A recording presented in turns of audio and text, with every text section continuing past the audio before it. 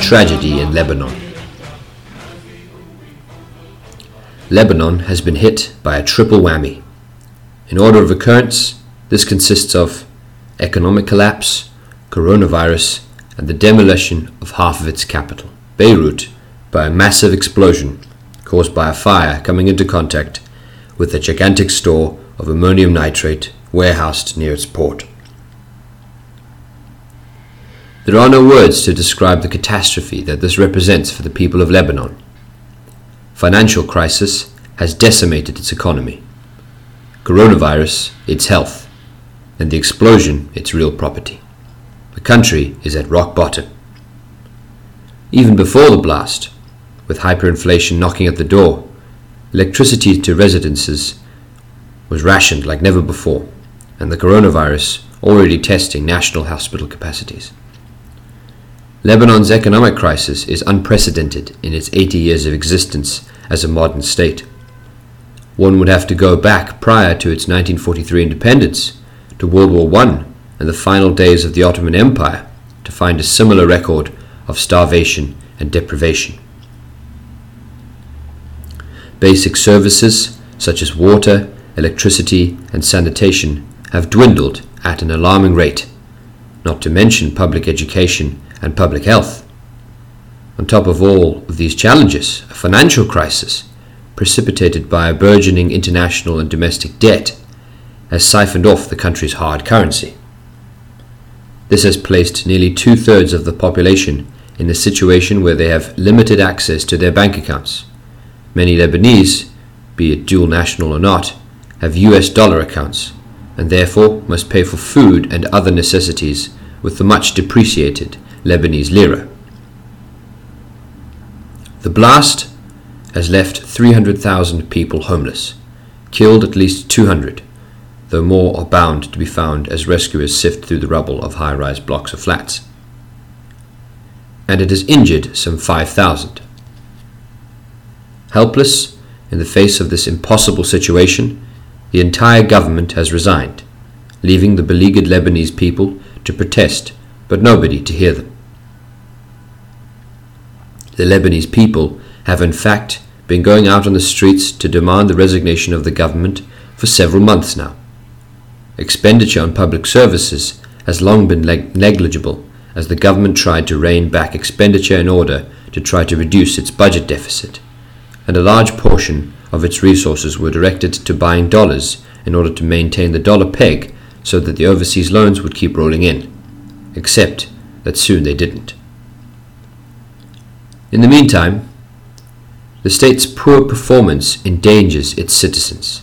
A failure to collect garbage in Beirut in 2015 kicked off demonstrations not unlike the current ones. Politicians found no sustainable solution to the crisis other than dumping the waste across the country's mountains and seashore. This, in turn, resulted in severe water pollution and renewed local protests. The environmental crisis worsened last week when forest fires ravaged Lebanon's mountains. Crucial firefighting equipment was unavailable because of a lack of maintenance. And further, the dysfunctional electricity system forces households to pay excessive fees for access to private generators. Households rely on bottled water because tap water quality is so poor. The straw that broke the camel's back and triggered the latest mass protests was a government attempt to address its economic difficulties by tax increases impacting mostly on the beleaguered poor and the middle class, starting with a modest levy on WhatsApp use. Lebanon's drastic downturn came slowly, then suddenly. After months of economic slowdown and a dollar liquidity squeeze, rampant wildfires erupted across the mountains in central Lebanon, unchecked in part because the state had failed to maintain expensive helicopters. Days later, in an austerity measure to curb its deepening fiscal deficit, politicians proposed taxing WhatsApp calls. Lebanon snapped. A deeply unequal society. It must not be thought that government tax revenue in Lebanon was low, because low taxes have been enabling the population to live the life of Riley. While this is true of a well-off minority, poverty in Lebanon was rife long before the demonstrations started. Some 48% of the population were then living below the poverty line, and the top 1% richest adults received approximately a quarter of the total national income, placing Lebanon among the most unequal countries in the world. The bottom 50% of the population is left with 10% of total national income. The bulk of tax revenue came in from sales tax, VAT, which of course falls disproportionately on the poor. Of late, such have been the economic straits in which the country has found itself that poverty has been spreading inexorably to the middle class, i.e. the better off workers. We used to have a class that is called a nouveau riche, said Soha Zater, executive manager of the Lebanese Food Bank, a charity. Now we have the nouveau pauvre, people who used to be middle class. In a sign of the number of families at risk of hunger, the organization has distributed 6 times as many food boxes this year as it did for the whole of 2019. Those in need include unemployed white-collar workers, from accountants to a former marketing department head, she said. Currently, loan sharking is rife. Savings and pensions have been wiped out, and salaries are a fraction of their previous value. Businesses, schools, and seats of higher learning, including the distinguished American University of Beirut, are going, or are in danger of going, bust. Hospitals are running out of drugs. The government recently warned that it expected the number of Lebanese living in poverty to increase to 60%, and that was before the explosion. It is understandable that the anger of the people has been directed against the government and the rich Lebanese, whom every Lebanese government since the foundation of Lebanon has always favored. The belief is that it is they and their corrupt practices that are responsible for Lebanon's present dire situation. Of course, they undoubtedly played their part. However, to attribute sole responsibility to them is to let the major culprit off the hook, that being the capitalist system itself. The corrupt merely position themselves to take advantage of capitalism's irrationalities. The Hariri years. The late lamented Rafiq Hariri, former Lebanese Prime Minister from 1992 to 1998 and 2000 to 2004, an entrepreneur extraordinaire, is a case in point. After 15 years of civil war from 1975 to 1990, marked by considerable Israeli destructive intervention aimed at expropriating Lebanese territory, an uneasy peace descended, brokered by Syrian intervention and by Hezbollah's routing of the Israelis. The war had seriously damaged Lebanon's economic infrastructure, cutting national output by half, and this devastation had to be repaired. However, in a capitalist economy, nothing can happen unless someone can make a profit, so the reconstruction had to be financed from outside.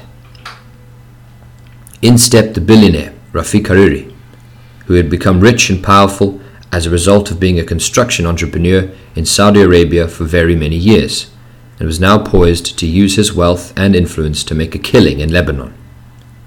Heading a construction firm, Solidari, he enthusiastically organized the borrowing by Lebanese banks of vast sums from abroad to be lent to the government so that it could pay very generously for his firm's tireless rebuilding of Beirut.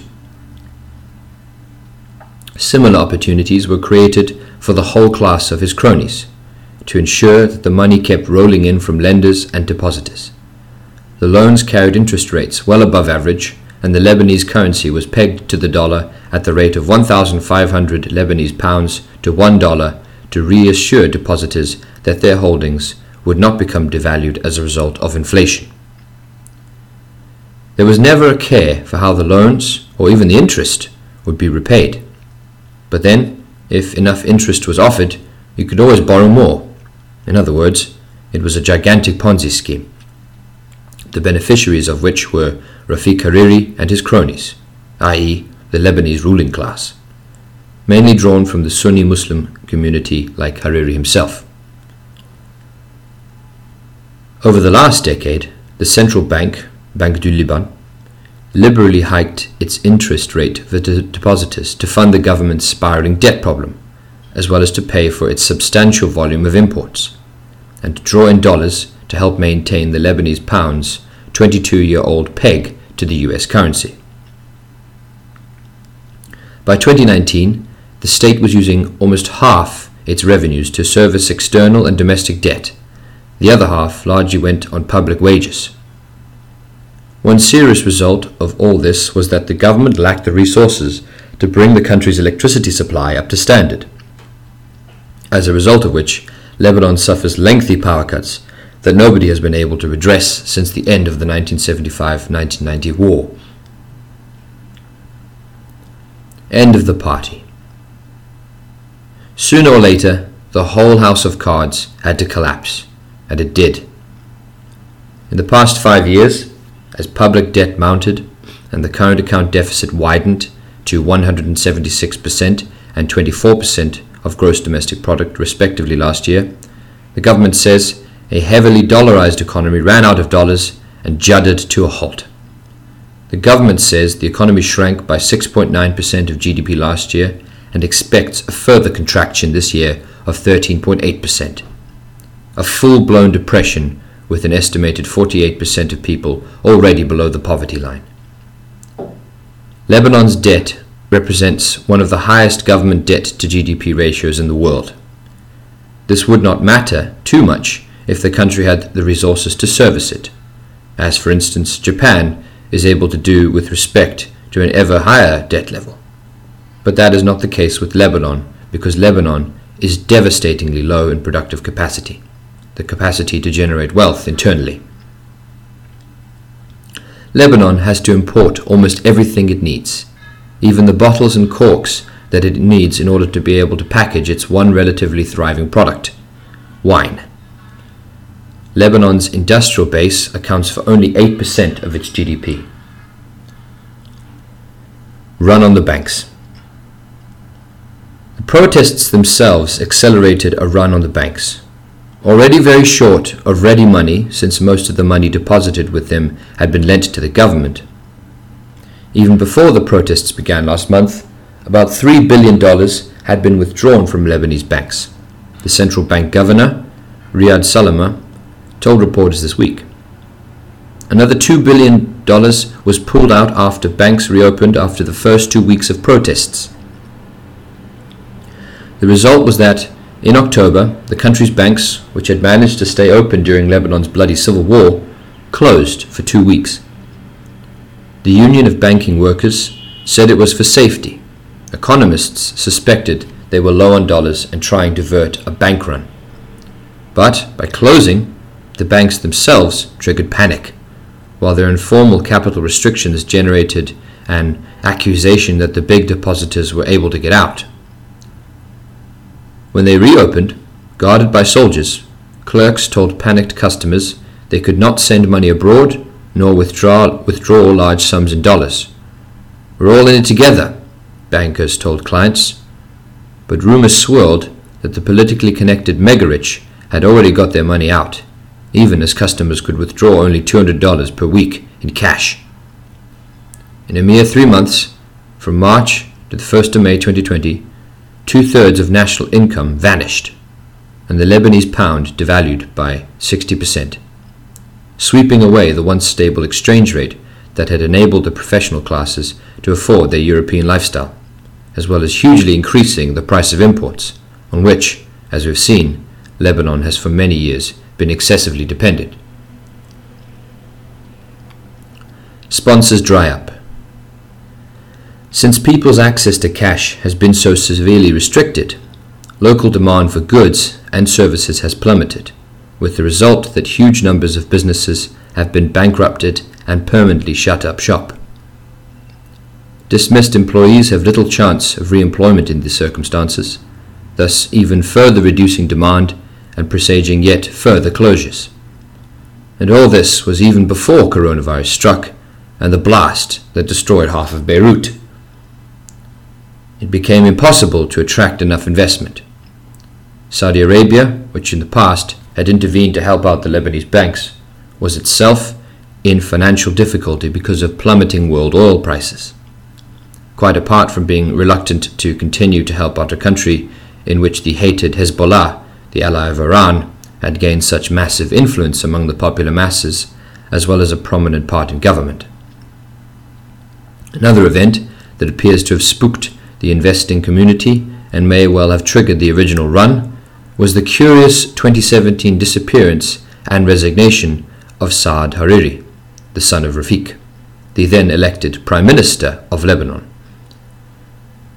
The Financial Times considers it likely that the trigger for the current crisis was instead the mysterious resignation and disappearance of Prime Minister Hariri in Saudi Arabia in November 2017, which may have spooked wealthy Lebanese depositors and encouraged them to move funds out of Lebanon.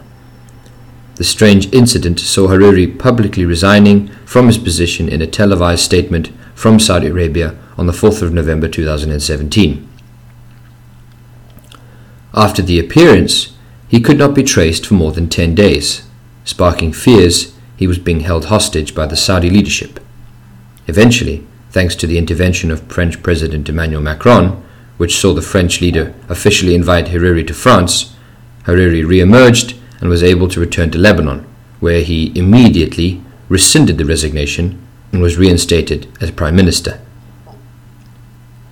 It is more than probable that what investors could smell is cold feet that in turn made their own take in giant strides. Default. All this culminated, predictably, with Lebanon defaulting on $1.2 billion payment for foreign bonds.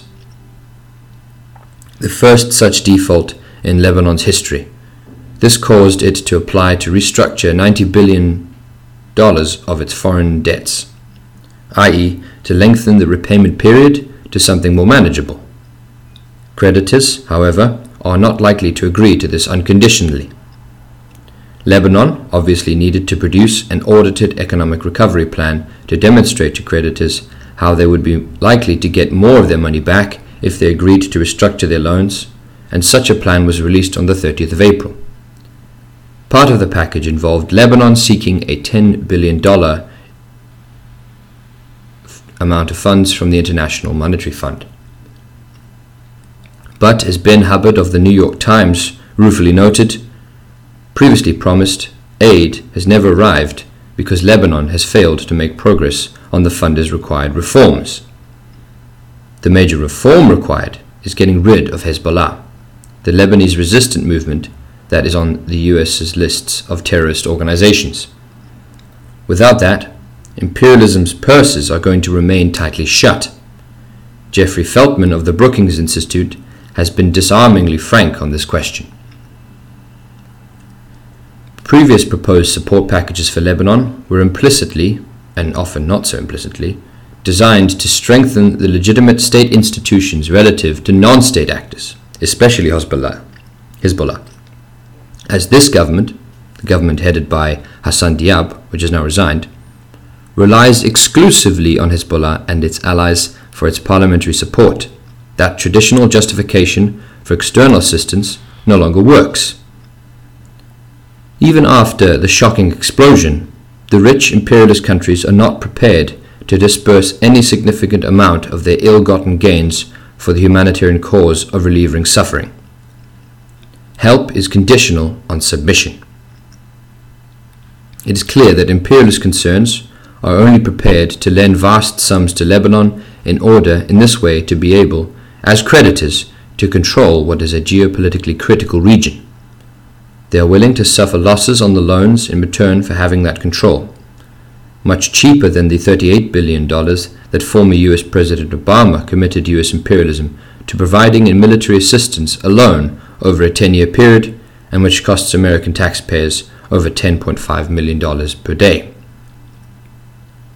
The whole point of the unrepayable loans, apart from diverting a large proportion of a country's GDP in an imperialist direction by way of interest payments, is to hold a sword of Damocles over the heads of governments that have borrowed more than they can repay by the implicit threat of withholding further loans and letting their people starve and rise in rebellion against their corrupt rulers, should the imperialists' diktat be defied.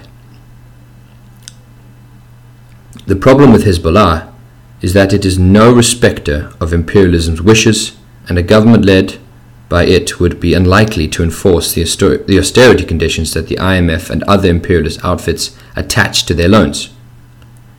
As is clear from what has been said above, the Lebanese masses are in no position to survive further austerity. Another problem for imperialism is that Hezbollah is popular with the Lebanese masses, not only because it drove an Israeli army of occupation off of Lebanese territory, but also because it is a major supplier of the social services that the various Lebanese governments have neglected. Frantic efforts are being made at the moment to put the blame for the Beirut blast on Hezbollah, but it is most unlikely to be the true culprit, and it is self-evident that the collapse of the Lebanese economy cannot be attributed to Hezbollah, even if it is no more able to effect an instant cure than anyone else. An IMF loan would at very least require the handing over to international control, i.e. imperialist control, the revenues from the estimated 1.7 billion barrels of oil and 122 trillion cubic feet of natural gas which surveys suggest that Lebanon owns, rather than letting the Lebanese people get their hands on any benefit from it. After close to 2 decades of unconscionable depredations, there is no quick fix for Lebanon. It clearly needs to act fast to make itself self-sufficient in the necessaries of life, which could certainly be achieved by mobilizing for the purpose all those people currently unemployed or underemployed. However, for this to be done efficiently would require a centrally planned socialist economy, driven not by profit, but solely by the need to satisfy the requirements of the people. Until the Lebanese people are in a position to install such a system, there can only be more trouble ahead.